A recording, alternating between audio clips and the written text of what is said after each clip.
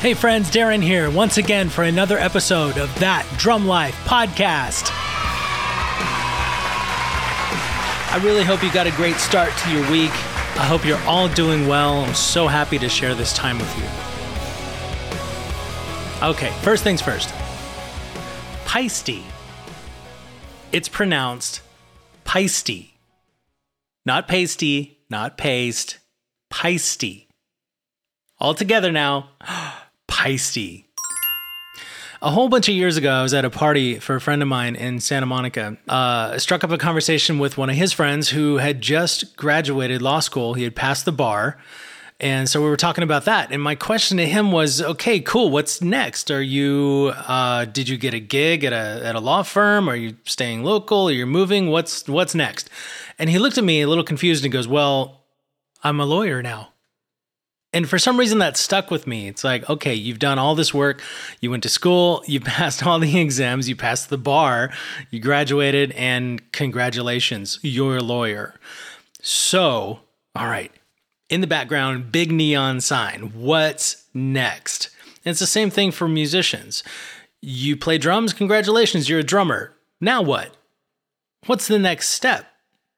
Is the next step teaching lessons? Is the next step being in a band? Is the next step making drums? Is the next step continuing your musical education, going to music school? There are a lot of things you can do to kind of steer your career in the path that you think is the right one for you. And I want to stress this.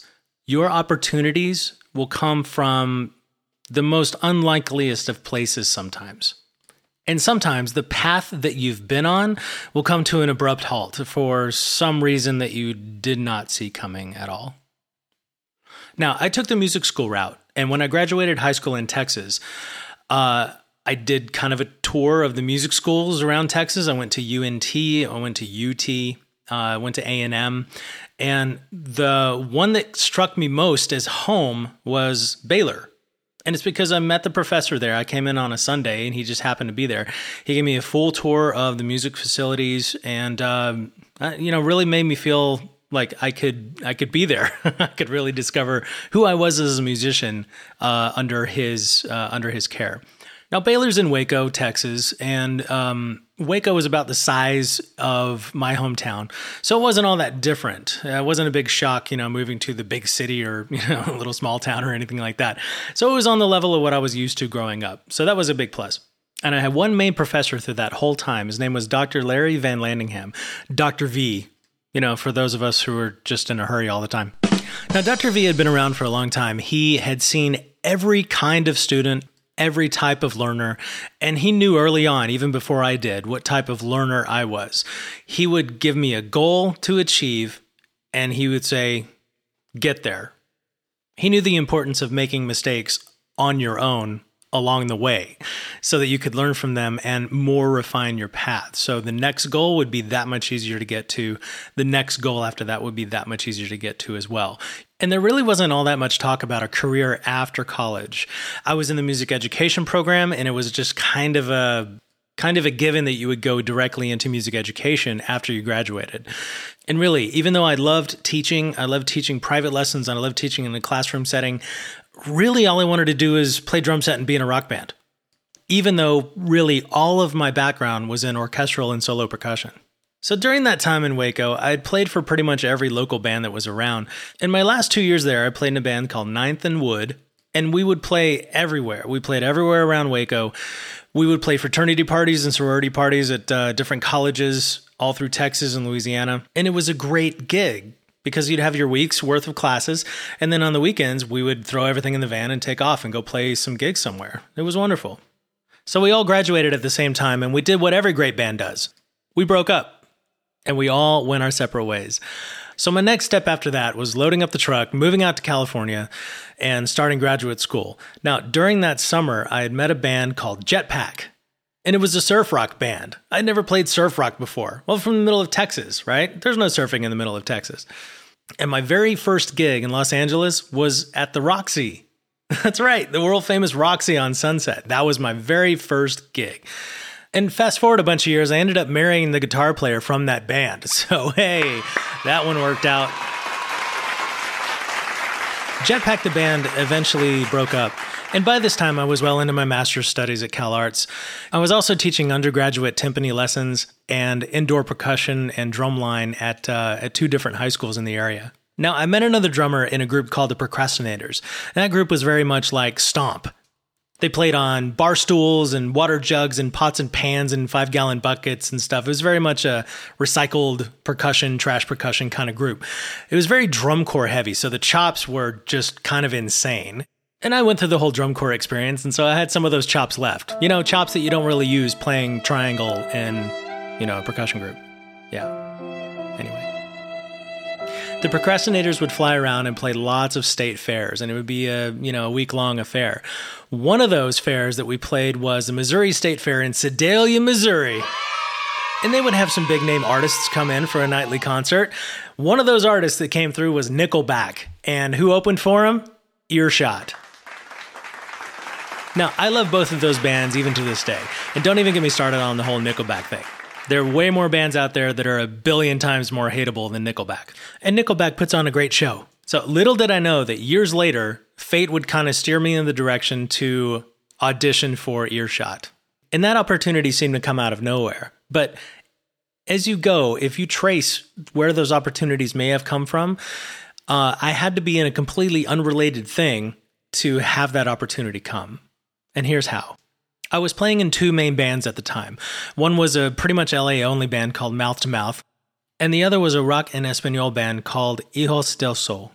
And we would play everywhere around LA, and then we would fly to Mexico and do a little tour around there. After one of those tours, I'd flown back to LA in an afternoon. That night, there was a gig with the other band, Mouth to Mouth, at 14 Below in Santa Monica, for those of you that remember that place. And one of the people in the crowd was the guitar player for Earshot. And he came up after the show to introduce himself, and we geeked out a little bit about rock music and everything, and I told him how much I loved Earshot and had been a fan for a long time and had the records and loved the songs. And he said, we're in between drummers right now. I'm like, oh, cool, I'm your man. Call me. Let me know when I can come and audition. So, long story short, I got the call, I got the audition, nailed it, got the gig. And I was just completely over the moon. I thought with every fiber of my being, I had made it. This was the big time now. I was in a huge touring band and we were having rehearsals and I was playing all these songs that I had loved, and I was really just trying really, really hard not to screw them all up, with my own BS. And if there's one thing I want to stress to you, if you're a professional musician or becoming a professional musician, you're going to make it many times. And each time, you're going to feel like you're at the top. Now, it was because of Jetpack. It was because of the Procrastinators. It was because of Mouth to Mouth and Earshot that I had the other opportunities come, and not in a way that I thought were going to arrive. Now, the short version of all this, in my experience, is that it's who you know that gets you the gig, but it's what you know that keeps you the gig. And for me, that continues to be true no matter what situation I'm in. So, along with everything else in your life, you have to make time to go to shows, to meet people, to network. You never know who knows who, really. And it's not uncommon that a chance meeting with somebody will eventually become an open door to an amazing opportunity.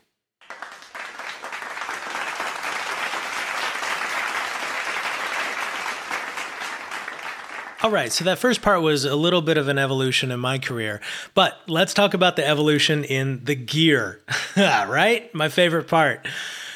My first real drum set was an MX-1000 kit by CB700. It was a beautiful black kit with standard sizes 22, 12, 13, 16, and it had a chrome over steel snare to go with it. Now, I had that kit all the way through high school and then up through my first semester at college. Now, at the time, I said before I was in the music education program, but there's a lot of playing that goes on in the music education program. So I needed something that's a little more reliable, a little more pro of a drum set. One of the graduate students was selling a Butcher Block Ludwig kit in the same sizes, 22, 12, 13, 16, and I bought it.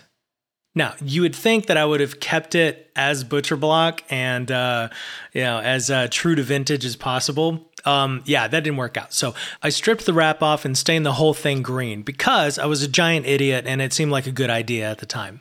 And that kit was my go-to kit for everything. Eventually, over the years, I had added some more pieces. I'd found an 18-inch floor tom and a 20-inch floor tom. Yeah, that's right. Ludwig had 20-inch floor toms. I also found a 24-inch bass, so I could kind of piece together whatever kit that I wanted. When I first got the gig with Earshot, I needed something else because I didn't want to take my baby, that Ludwig kit, on tour. So I headed over to Craigslist, as you do, and I found a DW kit that was in the chrome finish ply, chrome hardware and chrome wrap, and the whole thing just shined like the sun. It was crazy. It was an awesome kit, and it was a 24, 13, 16, 18, and that was my kit for Earshot. I used that kit for about 2 years until we were playing a gig in Florida, and I met some of the guys at D-Drum. They brought me on as an artist, and I played D-Drum drums for a while. Then those same guys moved over and started Crush Drums and Percussion. So I became a Crush artist for a while. And my first kit over there was a Birch Chameleon kit. And it was a great kit, but it really just didn't hit me. And I really have yet to find a Birch kit that just really resonates with the sound that I have in my head for what drums should sound like. So the next kit after that was a Crush Chameleon Ash, and it was in the black satin with the red lug inserts. The kit just looked mean, and it sounded amazing. I loved that kit. And fun fact, I still have it. It's in the next room, actually. And that's the kit that I started playing with Hollywood Undead on.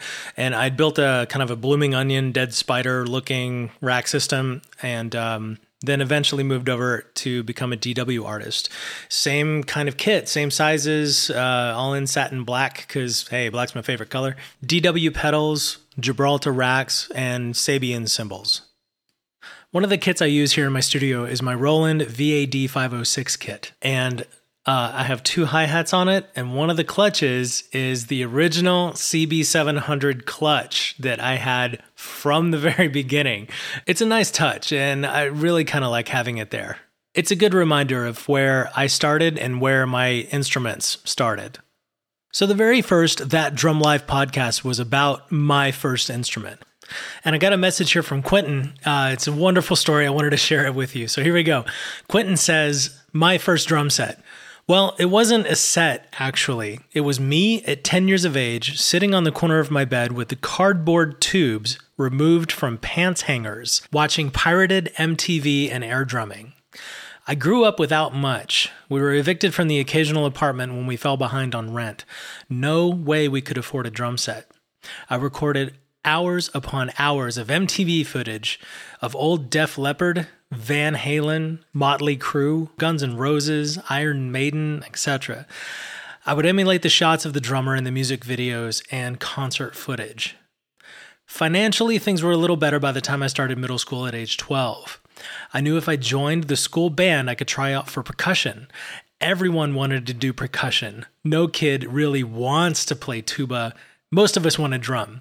And hey, this is Darren talking. That's absolutely true. When I was able to audition for middle school band, this was 7th grade. There wasn't middle school band before then.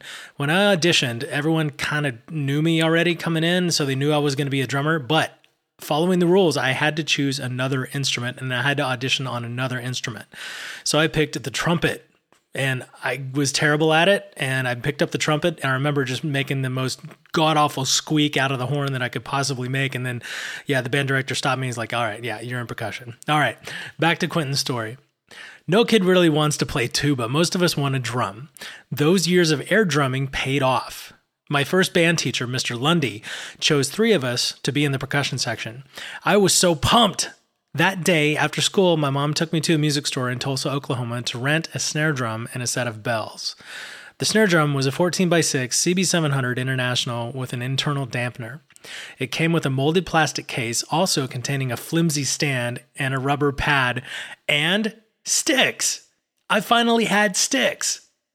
Most of my birthdays and Christmas gifts up to that point were secondhand clothes and books. I asked for drumsticks a couple of times, but my mom was reluctant because she thought I would ruin what furniture we had with them since we couldn't afford a drum set. So my quasi air drumming game just got upped. Now I was owning 2 and 4 with my snare drum between my legs as I sat on the edge of my bed watching concert footage. Later that year, I got a job running lights and sound for a newly planted church that was using my school's auditorium on Sunday mornings for their service. I got up every Sunday around 6 a.m. and rode a bike a little over 7 miles to my school to earn $35 for the morning. I told my mom and my grandparents that I only wanted cash for Christmas and my birthday. A year later, I was taking private lessons in addition to school band. Christmas was approaching. I had enough cash to almost afford the drum set that I had been eyeing in the catalogs and brochures I collected from music stores over 2 years. My first real drum set was a 5-piece Pearl Export in wine red. Wine red was the color option number 66. I know this because I memorized all the sales materials I brought home from music stores in order to do my research. I'll never forget that day. It was November. My mom called the school and told them I was sick. She took me to work with her. On her lunch break, we went to Drum Central in Tulsa, Oklahoma. I bought that set of pearls on layaway with that fat wad of cash I had earned and kept hidden under my bed. I remember walking out of Drum Central and looking through the window at that red set that now had a cardboard sign hanging on it. Layaway, Quentin. I stared until Mom finally said her lunch break was almost over. My mom, aka Mrs. Claus, would pay the layaway balance of about $100 for my Christmas gift. Mr. Lundy allowed me to check out a set of hi-hats and a ride from the school. I used a folding kitchen chair for my throne. That's still one of the best Christmases ever. A year later, after getting a throne and a crash, I started my garage band, my first of many bands. All right, kids, this is the good part. Quentin says, I still have that set. It'll be 30 years old this Christmas. Years ago, I converted it to an electric kit by installing mesh heads and triggers. If I were ever in a difficult financial situation and had to sell any of my gear, I'd sell my other higher-end sets first. I can't hope to recreate the magic of getting my first kit. Yeah, Quentin. Oh, that's amazing. I love the story. My first drum set. Hey, friends, I want to hear more about it. I want to hear more about your first drum sets. Email me at Darren@thatdrumlife.com. That's Darren with one R, Daren, @thatdrumlife.com. Go to the contact page. Tell me all about your first drum set. If not your first drum set, you can tell me how you've made it. How many times have you made it? What was the one time where you thought, oh, this is it. I've reached the top. Tell me all about it. Darren@thatdrumlife.com. Friends, join me next week on That Drum Life podcast. We'll get back to some artist interviews. I can't wait to tell you who's up next. It's going to be great. Stay tuned. Until then, be safe. Take care of yourself. Take care of one another. And thanks for joining me once again for That Drum Life podcast. That Drum Life podcast is brought to you by Pfeiffer Drum Co. and the Association of Drummers Association. Interested in an ad spot? Who isn't? Reach out to me at Darren@thatdrumlife podcast. That's Darren with one R, Daren @thatdrumlifepodcast.com.